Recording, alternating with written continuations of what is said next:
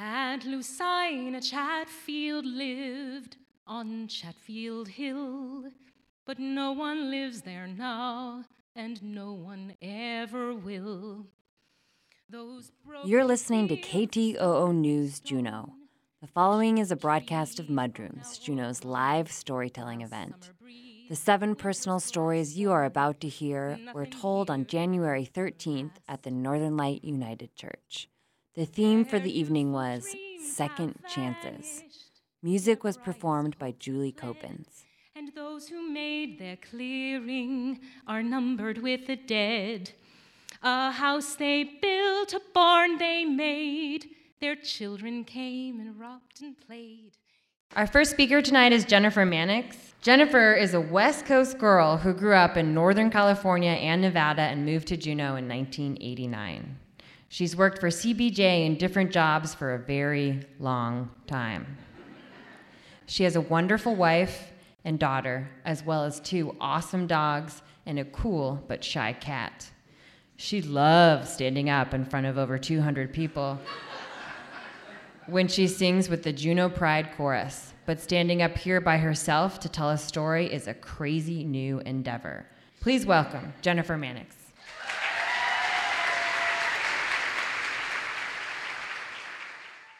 I turned 35 on December 4th, 2004. And on that day, I made what has been the hardest decision I've had to make in my life so far, but also the most important. And I started a new life for myself then. 35 is a significant age for me, because that's how old my mom was when she died. Not a lot of kids lose a parent when they're young, so it's not something most people can relate to. I was 9 years old when my mom died. We were driving from Truckee, California to San Carlos, which is near San Francisco. And we were going to visit my grandma because my grandpa had just died a few months before, and my mom wanted to spend some time with her. So it's a really snowy Saturday morning, and we're driving over the Donner Pass in our little Toyota, and we're slipping a lot. So Mom decides that we're going to pull over and put chains on. She and my brother Greg, he's 16 at the time, they get out to put chains on, and they let me stay in the warm car. So I'm just sitting in the back seat, eating my cheese and crackers and feeding them to my dog Zach next to me. And then there was this jolt to the car and a loud noise, and it shook. And I didn't really think anything of it. I didn't know what to think of it, so I just sat there and I kept eating. And then I noticed out the front window that there was something in the snow that I don't think it was there before. And it was moving, maybe. So I decided to check it out because something wasn't right.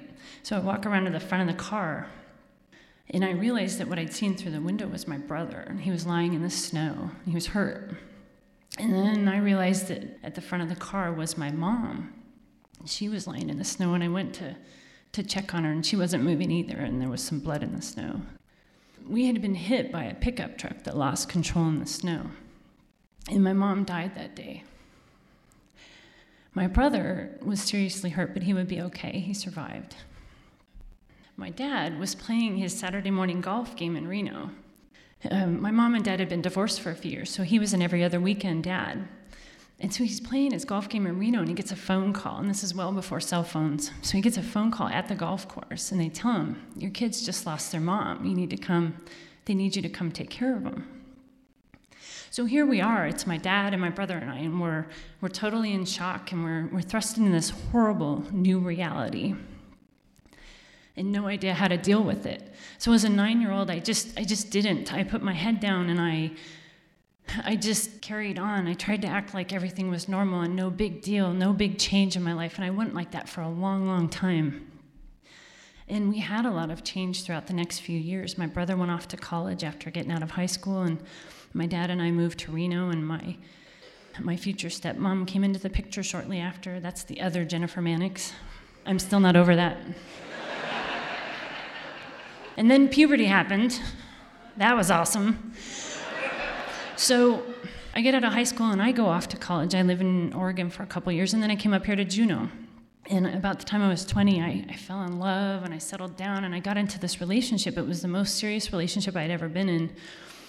And it was secure. It provided the security and safety and comfort that I just was so longing for at the time. And it ended up being a 14-year relationship, and I lived in one place longer than I'd ever lived anywhere else. It was exactly what I needed until it stopped being that.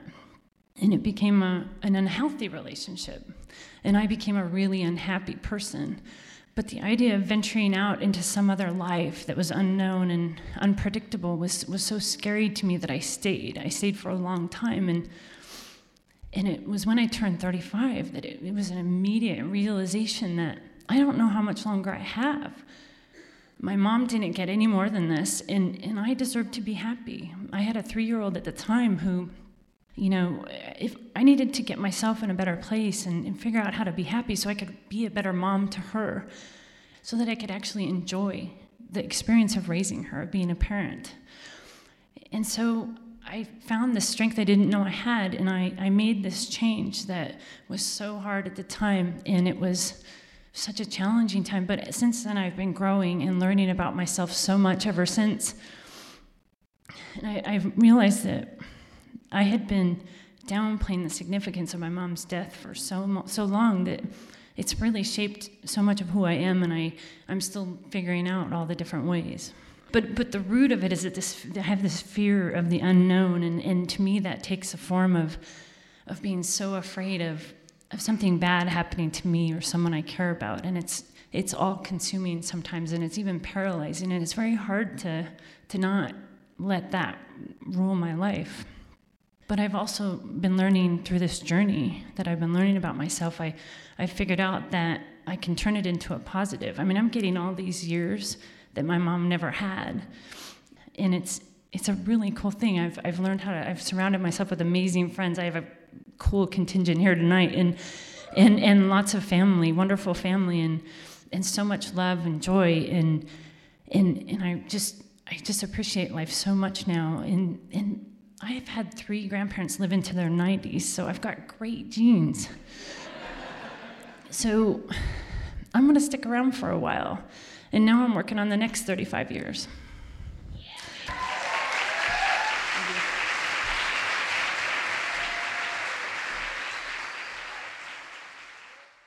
Our next speaker is Miguel Rohrbacher. Miguel was born in Juneau and raised in Douglas. Know the distinction. He's attempted to leave 3 times and has been thwarted at each turn. On Saturday, he's moving off the Big Island to downtown to live with his girlfriend Becca and away from his parents. Speaking of moving, does anyone have a truck? Miguel could use it. Please help me welcome him to the stage.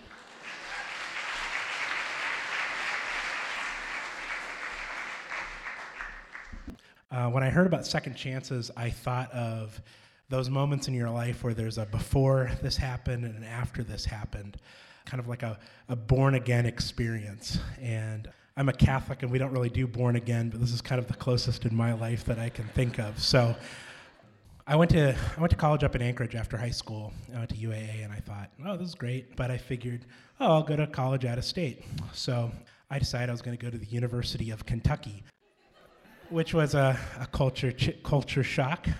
So I showed up in Kentucky off the Greyhound bus. I rode from Portland to Kentucky because I figured I want to see the whole country. It was $100, and it's definitely not worth it.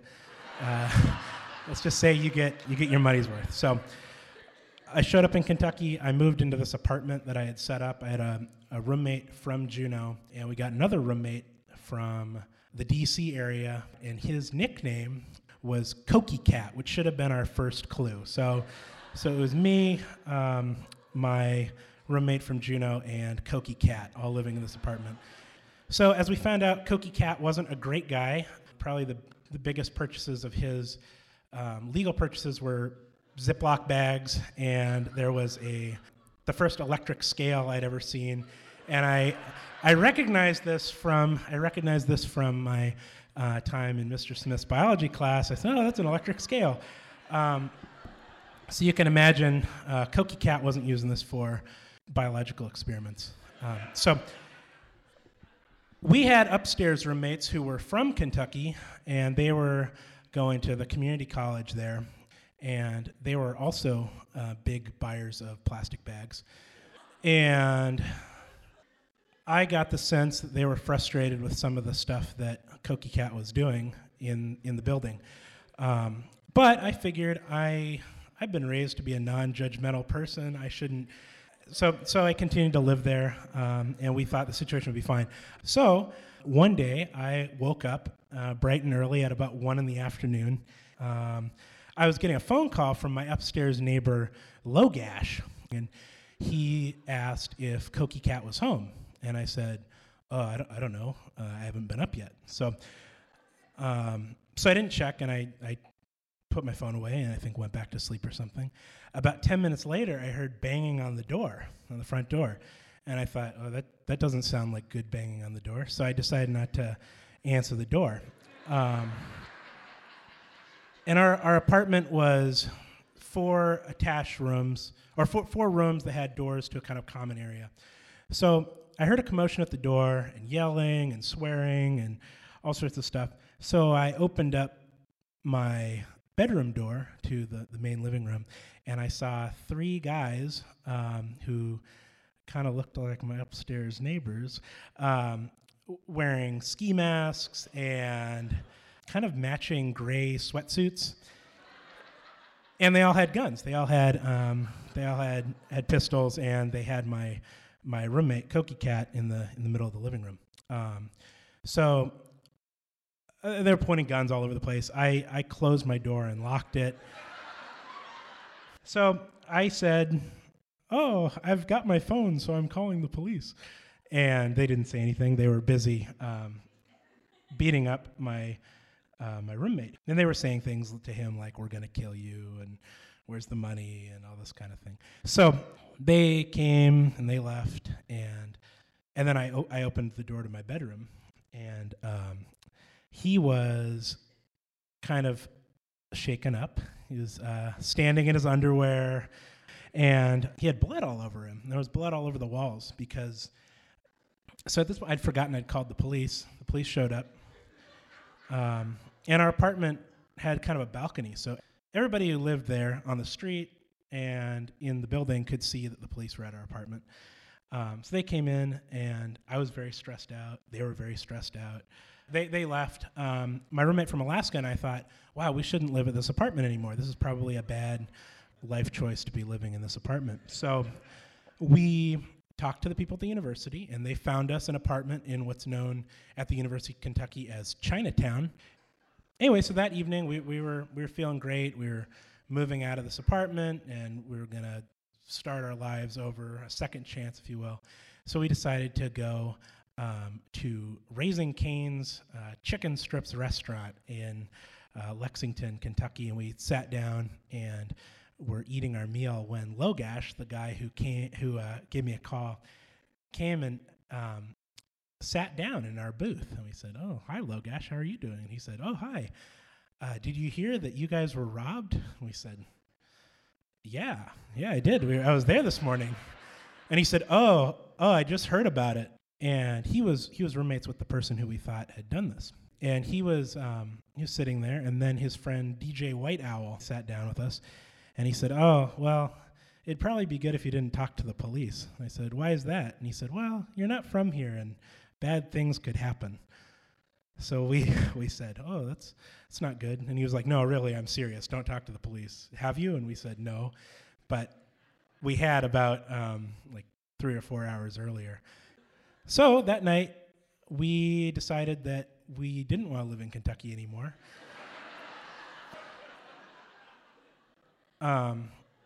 Before this, I was like, I'm a rational person. I'm not going to make any rash decisions like leave overnight a state that I'm going to college in. So I called the county sheriff who had been assigned to our case, and he was like, who are you again? And I was like, oh, remember you were at my house today?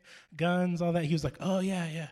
And I told him, I was like, I'm really worried to be walking around. I mean, what if they find out that I talked to you, and then one of these people sees me? And he said, his words were, he said, well, I can understand why you'll be scared walking around, but now you'll understand what it's like to be a woman. And I said, oh my goodness. Well, thank you for the help and support. So that night we decided one, we weren't going to live in Kentucky anymore. And we pulled up to our apartment at about 7:30 the next morning, and we each packed up a bag of stuff and threw it into this red Corvette that our roommate had bought while he was there, and we decided to head back to Alaska. So we threw our bags in this and drove all day and all night to Dallas, and we drove to Arizona, and then we left the Corvette in Arizona at my friend's mom's house, and then we flew up to Seattle and then on to Juneau. And I was a little bit kind of dazed. I mean, this all happened in the course of 2 days.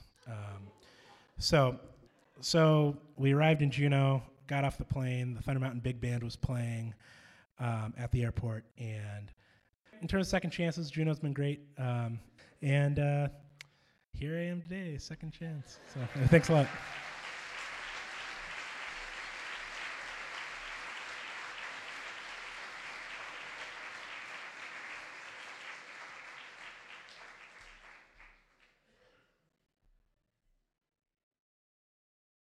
Our next speaker tonight is Heather Ridgway, Bristol Bay fisher girl, exchange student in Norway, English teacher in Japan. Heather Ridgway has had more than one chance at life's diverse offerings. Perseverance Theater originally brought her to Juneau from Anchorage as a design intern in 1994. She is regularly thrilled to be teaching high school art here in one of the most beautiful little cities in the world.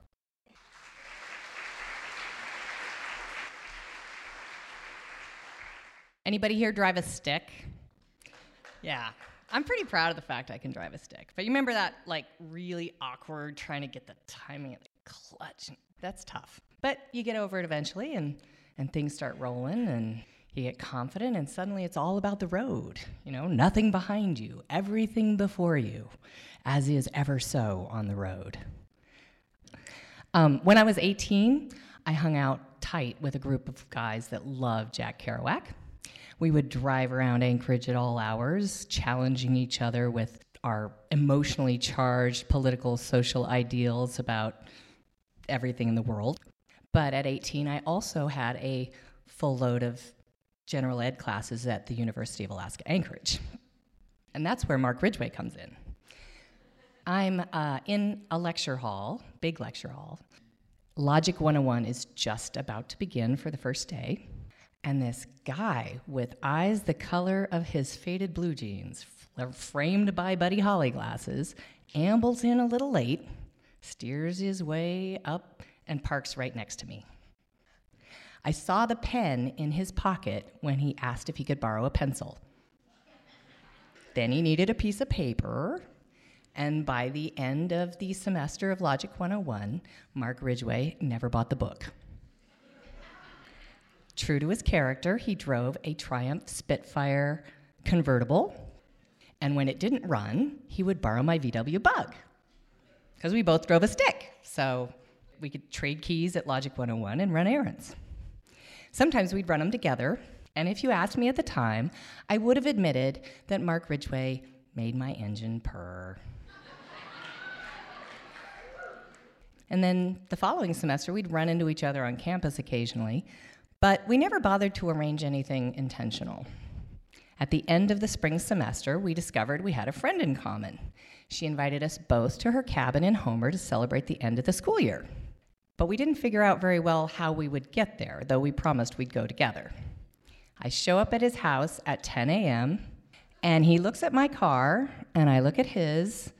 Then we ran for the phone to see if we could get a ride with somebody else. We were too late. We almost didn't go. But we just sat on her porch for a little while and looked at the convertible, and the top wouldn't go up, the Volkswagen Bug with the fenders bungee corded on, and we decided that maybe the convertible Spitfire would make it there and back in one piece. We just have to borrow a squeegee on the way out of town from the gas station because it was raining and the windshield wipers didn't work. And we had to stop every 40 minutes or so to let the engine cool down. So it took us about 14 hours to get to Homer. By the time we got there, the party was asleep. The gracious hostess rose to show us to the last available quarters, which was a mattress on the floor of a treehouse. We didn't look at each other as we threw down our sleeping bags and turned around and went to the beach to start a fire. And we sang every song we knew until it got light, and then we went back to the treehouse and we held hands in separate sleeping bags and sang ourselves to sleep. It wasn't very long after that, Mark came by my house late at night with something urgent to ask me. We drove down to the park, parked the Spitfire, and he asked me if I would go with him. Go with him? I don't think anybody had asked me that since 5th grade. I was so excited. But I kind of been test driving this other model, and I had to park that first. So I said, can I have a couple days to think about it? He was really sore. He dropped me on my front lawn and drove off saying, I'm going to school in Washington in the fall anyway. I'll probably never see you again. Squealed his tires as he zoomed into the summer sunrise. Well, I sold hot dogs under an umbrella in downtown Juneau that summer.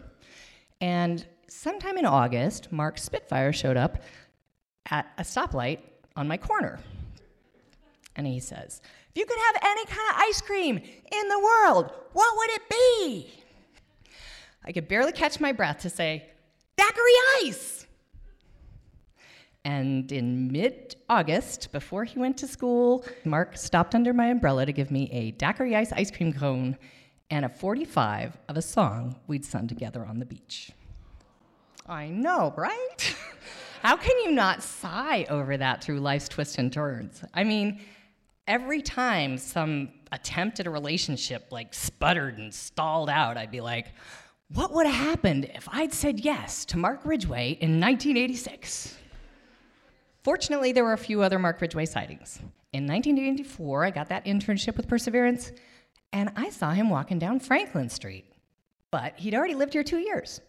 He was about to move to Portland with his betrothed. Then, in 1997, I brought my fiancé to Juneau to show him beautiful Juneau town. And he got the chicken pox on the plane, and he was quarantined the whole time. So I go to this party by myself at some friend of a friend's roommate's birthday party. Turns out I know the birthday boy. It's Mark Ridgway. No, he didn't get married. And yeah, bummer, he can't meet my fiancé. I didn't get married either, and in 1999, I was on a ferry as a tour guide. Going up to Skagway, I ran into said roommate. You still roommates with Mark Ridgway? Yeah. He's still single? Yeah, let's call him right now. No, that's cool. I'm dating a bus driver. I was just wondering, how he's doing. A year and a half later, I'm on a date with said bus driver, and we run into Mark Ridgway in downtown Anchorage. Camp, how's it going? He looks at my bus driver up and down. So, what you got going on these days? Well, you wouldn't believe this, but I just took a job painting a set for Perseverance this winter. And I don't know anybody there anymore. What's going on for the holidays? We exchanged numbers, and anybody who saw us out as 2000 turned into 2001 knows that was a magical evening. And Mark looked me up a few times. When he'd come to Anchorage, he'd look me up, we'd go out to dinner. But, I couldn't understand why my bus driver was jealous. I mean, I'd known him for 14 years. Nothing had ever happened. We were just friends. A year later, Perseverance calls me, asks me if I'll paint another set. But this time I had to say, no, I'm way too busy. Life had a new challenge for me, and that challenge was called long-term commitment. Now, I had to let the bus driver go because he wasn't taking me anywhere, but I put my teaching degrees at the wheel. I got myself a French teaching job, an art teaching job at Greening Middle School. I promised I wouldn't budge for another 3 years at least. But when I hung up, I was really disappointed. I was like, oh my gosh, I'd been so busy working, I hadn't made any plans. I missed painting. I didn't have anybody to hang out with. That's when I realized I could volunteer for that painting job. But before I called Perseverance back, I got up the nerve to call Mark Ridgway first. So I say, I'm thinking about taking this painting gig at Perseverance over the holiday again. He's cautious, but curious. I'm not sure I'm going to be in town. Well, I'm volunteering this time, so I'll have even more time than I did last year. And It might influence whether or not I take the job if you're around. His response? Drive my car, sleep in my bed, wear my clothes. I am supposed to be traveling with friends this holiday, but I might make it back in time for New Year's. And he did.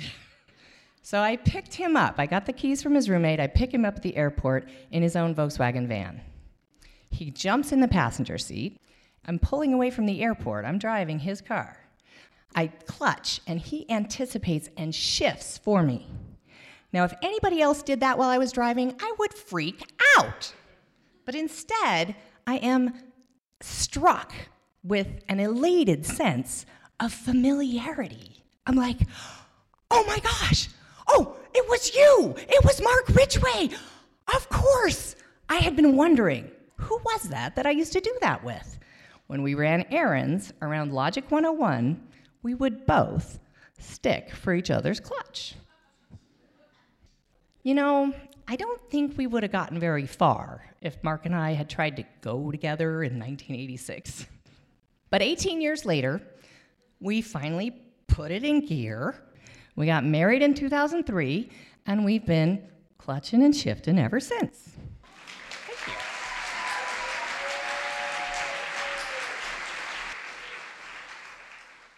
A taste of freedom in her breast stirred her to contented bliss. Perhaps she waited just for this. You're listening to a recording of Mudrooms, Juneau's live storytelling event on KTOO News Juneau. These stories were recorded on January 13th, 2016 at the Northern Light United Church. The theme for the evening was Second Chances. Curious? Visit mudrooms.org. Dear Lord God, if it be thy will, I'll live and die on Chatfield Hill. All right, our next speaker is Steve Sewing. Steve arrived in Alaska by chance from the Northwest and has lived in Southeast Alaska for over 16 years, living the last 7 in Juneau. Steve's an active father of 2 sons, ages 7.5 and 4, and has been in a committed partnership for close to 10 years. From the moment Steve awakens in the morning until he sleeps at night, he's intent on living life to the fullest extent that he can. He strives to make the most of any and every opportunity, especially those that connect him with people. Steve's a fanatic of any travel, tasty beers, being mentored, drag shows, and chicken wings. He is passionate about family, friends, and being active in communities. Please help me welcome Steve.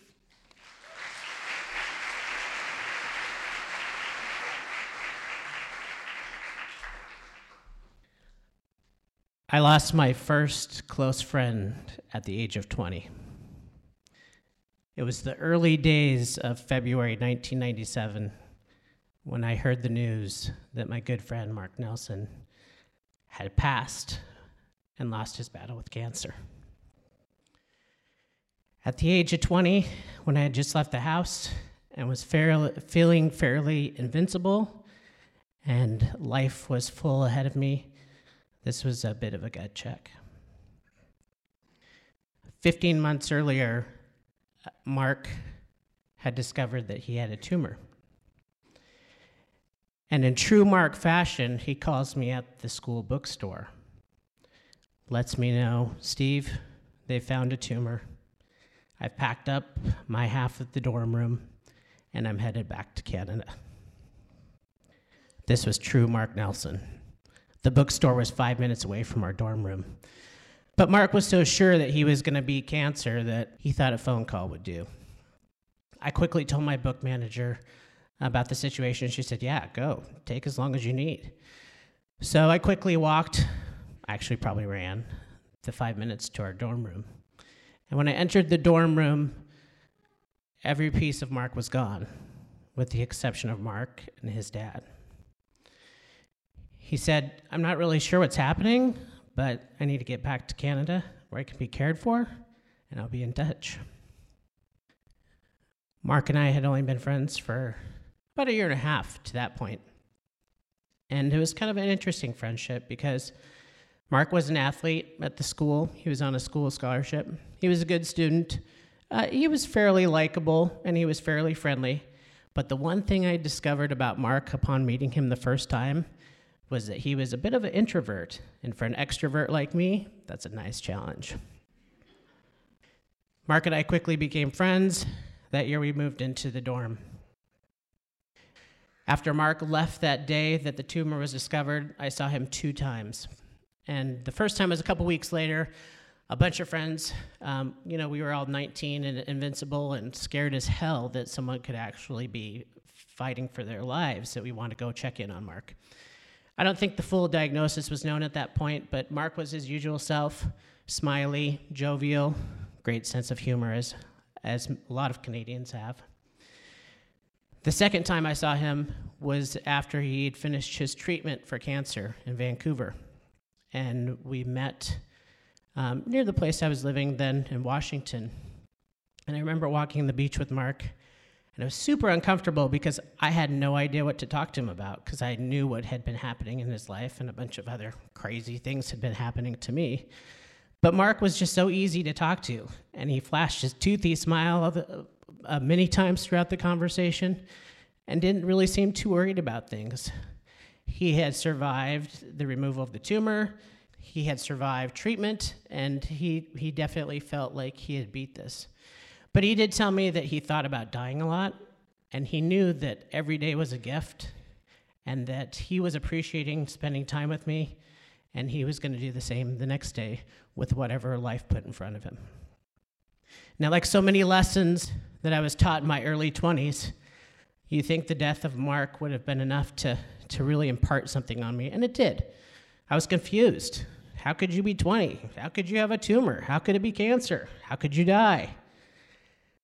But the thing that really stuck with me is that Mark wasn't scared of dying. Maybe he was, but he was intent on living every day to the fullest. Now, 2 months after I found out about the death of Mark, I had my own near-death experience. I had to get a piece of paper from the college that we had attended in North Idaho, so I convinced 2 other friends to drive across the state of Washington through the night after we'd worked quite a bit. And the last words I remember before the impact was, "Hey, I don't have my seatbelt on here in the back seat, so don't get in an accident." The next thing I remember is a shower of gravel hitting the windshield. And that gravel quickly awakened me and quickly prompted me to put on the brake because I had fallen asleep at the wheel going 70 miles an hour across I-90 in eastern Washington. I remember the sound of the impact. I remember the sound of the glass crushing. I remember the sound of the impact. I remember the sound of my friends screaming in the car. I remember the sound of the impact, and I remember the sound of metal scraping, and I remember the sound of the impact.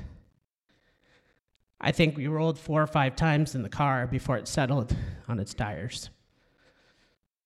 I needed to get out of the car. So I jumped out of the car, and I remember sitting there for a couple moments, looking at the car and thinking, how am I alive? Quickly, I was pulled back to reality by the screams of my friend Sean, who was in the passenger seat. Now, as we had rolled multiple times, somehow Sean's arm and hand had gotten out of the car. I'm not sure if I ever saw it, but I knew that it was fairly mangled. I assisted Sean until help arrived, which was fairly quickly. And I remember getting into the ambulance with Sean, looking back at the car, and the emergency personnel using the jaws of life to pry the roof off to get our friend Aaron out of the car. In 2 months, my friend had died, and I had almost died, and I was confused as hell. 2 weeks after the accident, my dad visited me and showed me a picture of the car that he had taken when he had got some personal effects. And I knew 2 things. I knew one thing. From then on, I was going to live life to the fullest. And I had been given a second chance. Thank you.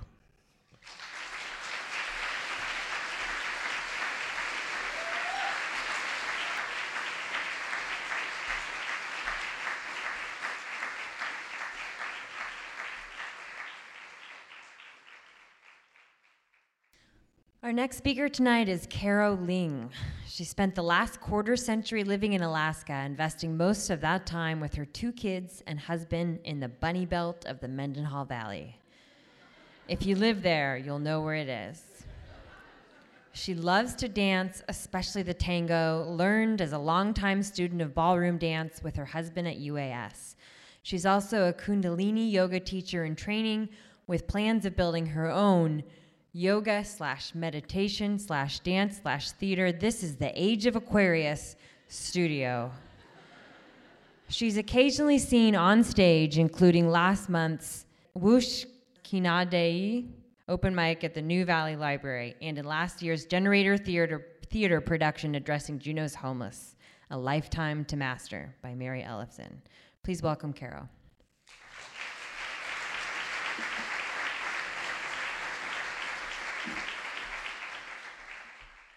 Thank you.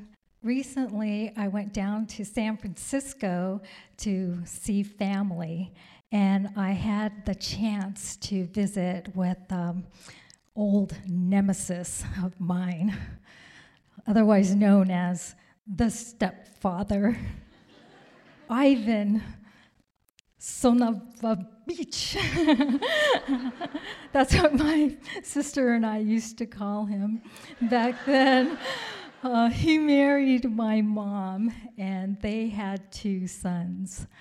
When my sister and I were not living with my dad, my biological dad, we lived with Mom and Ivan.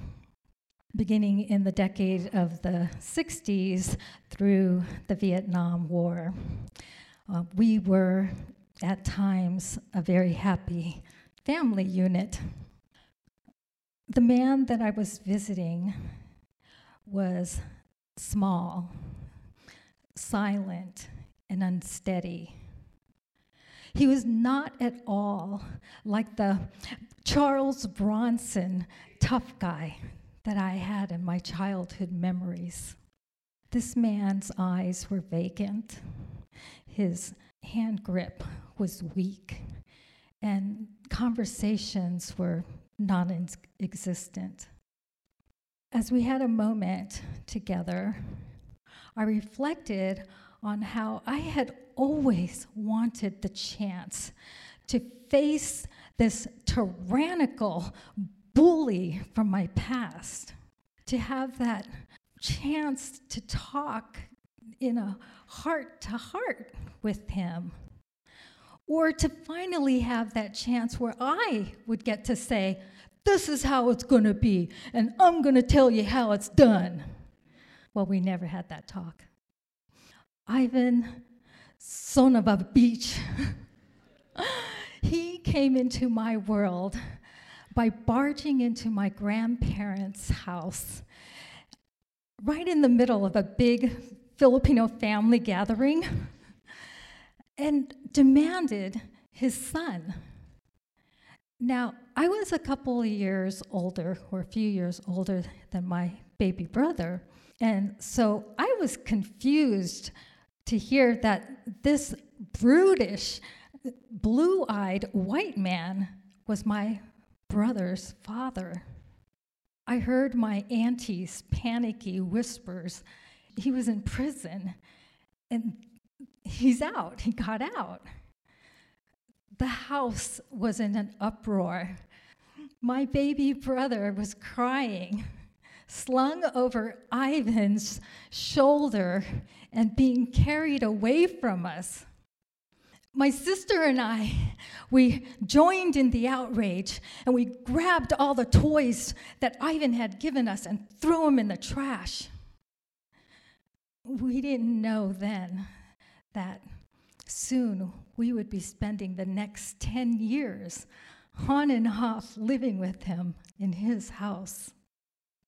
Well, my mom had divorced my dad already, and she was separating from Ivan. And like a gorilla beating his chest, he had to make a big show of taking his son away from her. And that's when I carried my brother off. So living with Ivan, He had a blonde Fu Manchu, and he wore those shirts they called wife beaters. And he had this habit of leaving the garage door open while he was working out so that everyone in the neighborhood would know him for his formidable physique. I mean, he lifted weights, and he was a runner. He was an all-around tough guy.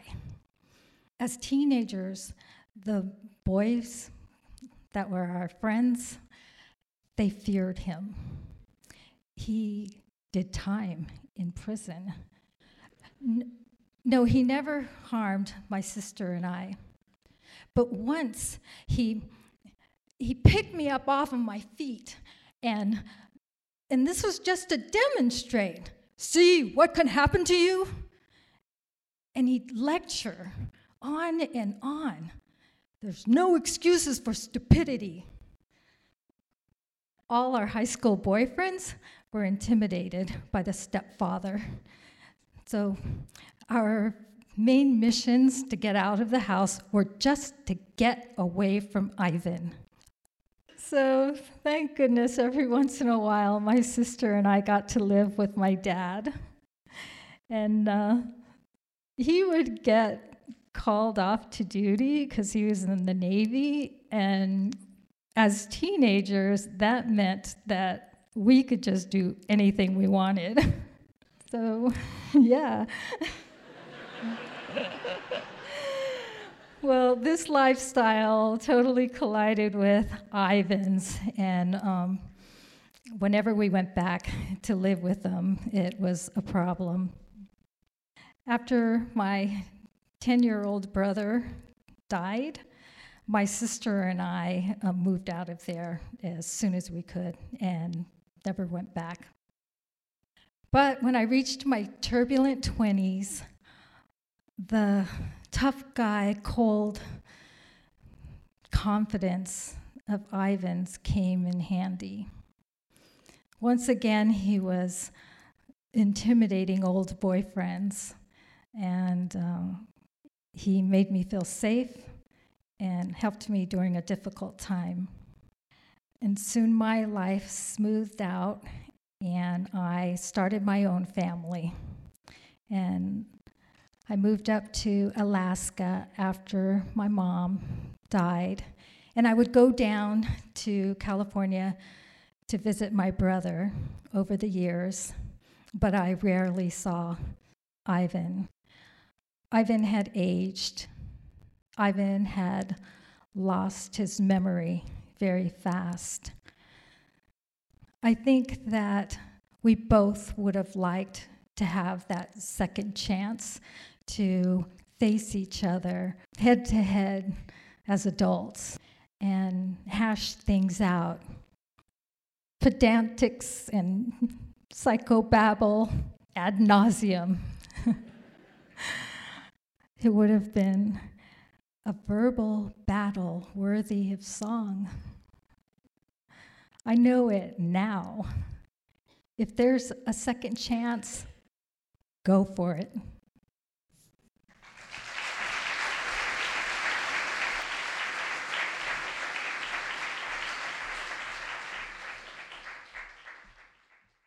Our next speaker is Elisanga Miligrok, who also goes by Tom, is from Little Diomede, a small island halfway between Russia and the Seward Peninsula. He's Inupiaq, and his name, Elisanga, means wanderer of the earth. He's wandered between Little Diomede, Nome, Unalakleet, Anchorage, Kotzebue, Ketchikan, and Juneau. He has experience in public radio, commercial fishing, construction, college, and is a volunteer reporter, producer, DJ for KRNN and KTOO. He's been married 3 times, helped raise 5 kids, and is now single and looking for a second chance.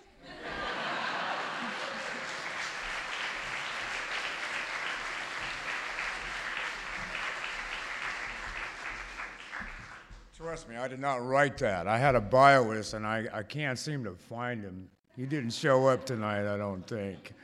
But anyway, I want to thank you for this opportunity to share a story of second chance. There's I mean, I'm 60, so there's second chances. I can't even count the many times on my hands or my feet, okay, of the second chances that I've been fortunate enough to have lived through and be able to talk about. Sometimes I think I'm a pretty tough guy, and feelings are hard to share or express, and I would like to point out the person that has been very and the most instrumental in my life since I've been here, and her name is Dorothy Tao. She's 90, and she has been like a stepmother, an aunt, actually caring for someone in their 90s, you know, and being able to humble myself. I want to thank Ms. Tao for all the understanding. It's a great thing. So now getting into my story, I remember I was 10 years old in Unalakleet, and my Uncle Mike, bought this boat, this wooden boat. I mean, it was an old, decrepit boat. I mean, we spent the summer working on putting it, fixing holes. My uncle was my uncle, you know. He was a proud man, proud Eskimo, carver, hunter, you know, and I'm 10 years old. I'm pretty gullible. I'm easy, you know. And so I helped him fix his boat, putty, and all the holes, and we're going out seal hunting. And we're all geared up, and it's cold, you know, and we're going out, and the boat starts sinking. We got a 50-horse Evinrude in the back, you know. We're going out on the Norton Sound, and we've been out, 5-10 minutes, and it starts leaking. And I'm 10 years old, and I really didn't notice it, but my uncle started just trying to act not so nervous or scared, it seemed like, and started, bailing out water. Well, I didn't understand bail out water, okay, excuse me, at 10 years old. And it started getting, my feet were getting wet. I could see it was getting a little bit scary, and I wasn't sure what was going on. And he said, "Start, bail out, bail out." I went, "What? Bail out, bail out." I went to go and jump, and he grabbed my head just like this. And said, he turned me, put a bucket to my face, and bail out, bail out. He was screaming, and it was a funny moment, excuse me, but I have fished purse seine in Metlakatla and Heidelberg and Prince of Wales and stuff, and I never worked on a purse seine boat, and it was an experience I'll never forget. Being 28 years old, offered a job in Metlakatla to come down, and I was going through divorce and other things, and I had a year and a half son that was I had acquired, I guess, through a divorce, and but I took him down to Metlakatla with me, and we were fortunate to get meet some other friends that helped us stay at a place, and purse seining. I was told I'd have no problem among the Indians there in Metlakatla. I've never been around Indians before, and I thought that was pretty awesome to be accepted as fast as I was, and getting on a boat called Linda B. I don't know if anybody of you recognize the name or not, but needless to say, purse seining, I was the web man, I was the bilge man. I was doing everything from pumping the bilge every time we were running to find a spot. But being the web man, you have to level out the web with the cork and also the lead, and towards the fall season, I'd done pretty good all summer. I know when I would look back, we were going out towards Heidelberg, just outside of Heidelberg, and got our net out. We're pulling a net in, and you have to walk the web back and forth to make it level from the cork to the leads, right? And I'm walking, I have to walk back and forth, watching both sides at the same time. And I'm pulling the web in, looking up, and I got jellyfish all over my face. I'm walking the web trying to shake all this off, and I walk off right off the stern. Right off, I went, "Hey!" And I was scared. 28 years old, and I hollered. I could have sworn I hollered loud enough. And nobody looked, like, "Hey, Songa, what are you doing? Get back up here." And I'm scared. I'm going like this, and the web's still coming down in my face, right? And I've got jellyfish, and I'm screaming and hollering, and then I grab the net, and it just pulls me right back up, right onto my pile, and I looked around and, get to work, Tom. Ilosonga, what are you doing? And I just started going back like nothing ever happened, and I'm like, you've got to be kidding, I mean, I was 28 years old, first year greenhorn, thought I was tough, but when I went down with that web, I tell you what, I've never felt so scared in my life. I mean, I could look down, I was looking down, I could see the swirling of the prop, as I'm going down, I'm grabbing, and interesting. But, having that experience, it made me look at, at life just a little bit different after that. I mean, thank you.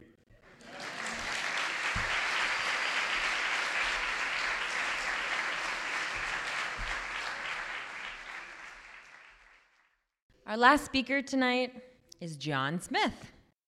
Jonathan Smith, while born and raised in Connecticut, has lived in Alaska since he fled the madness of the East Coast for the madness of Fairbanks in 1985. He moved to Juneau from Holy Cross, Alaska in 1994 and has been teaching science at Juneau Douglas School ever since. For this reason, he is positive that there are a few faces in the audience that still might know him best as Mr. Smith.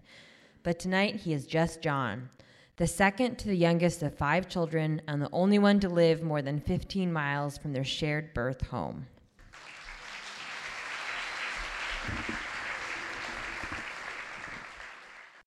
That's just the way I am. That's just the way I am. If you grew up in my house, that was the way to end any argument. That's just the way I am. We were taught this by my mother. This was the end-all, be-all. All you had to say is, that's just who I am. Because my mother believed that you were who you were, and that wasn't going to change. Each of the 5 of us was given a label by my mother. My oldest brother, he was the quiet one. My youngest sister, she was the sweet, cute one. I, fortunately, was the good, smart one. My second to the oldest brother was the bad one. And this story is about the bad one. I also had an older sister who was the mouthy one that nobody wanted to deal with.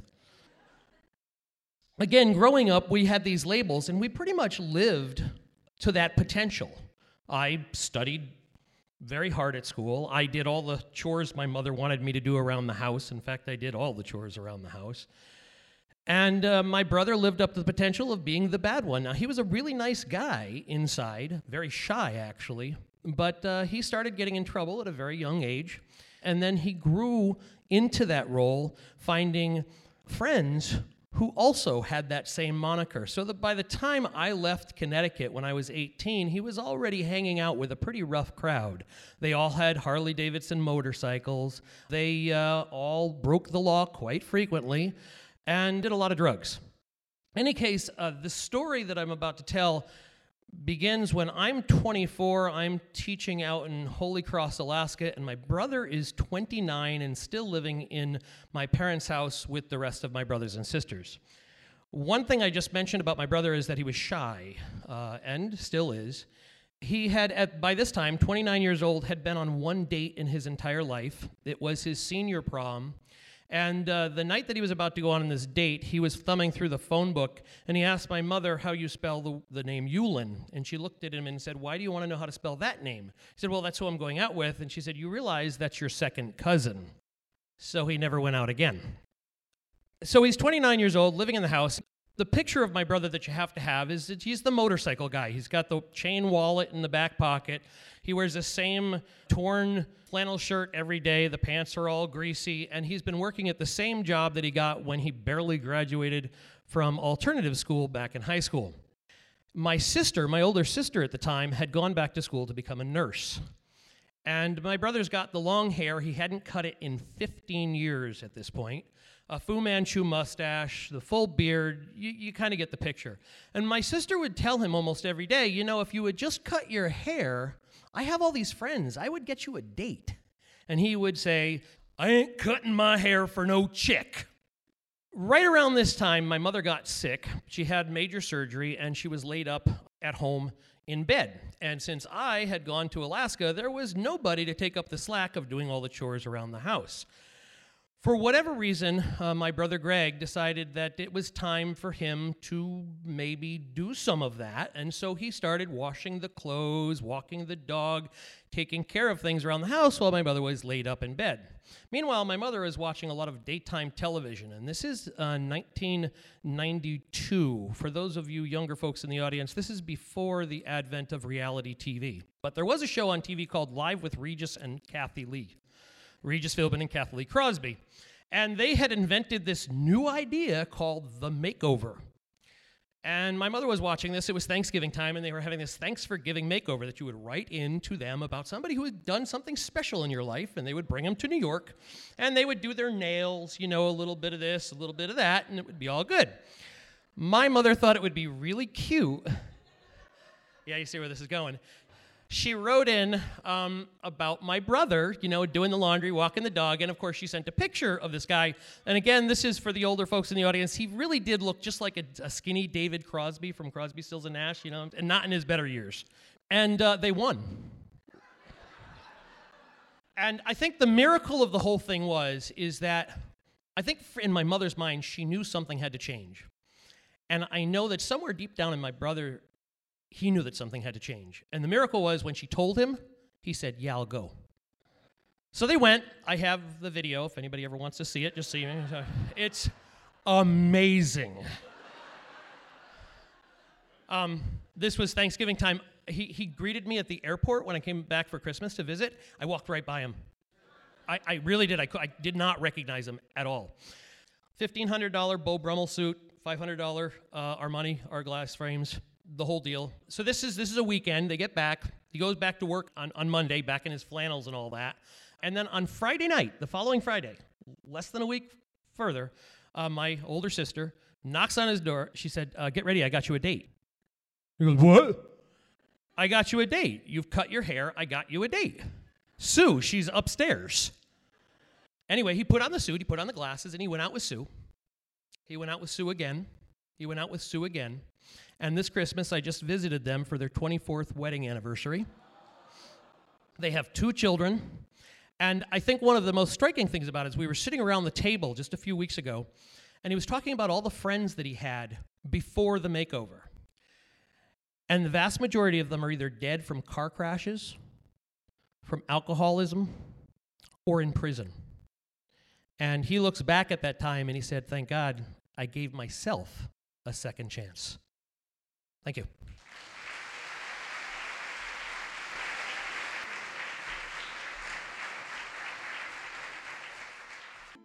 I had a chance to settle down, get a job and live in town, work in some old factory. This is KTOO News Juneau 104.3 FM. The stories you just heard were recorded on January 13th, 2016.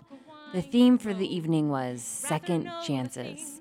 To tell your story or to find out when you can attend the next live event, visit mudrooms.org. Audio production by Rich Moniak. Additional help from Alita Buss, Tom Cosgrove, Pat Roach, Steve Sewing, and Kristen Stouter. I'm Amanda Compton. Have a good night. Till then, I'll travel alone, and I'll make my bed with the stars above my head.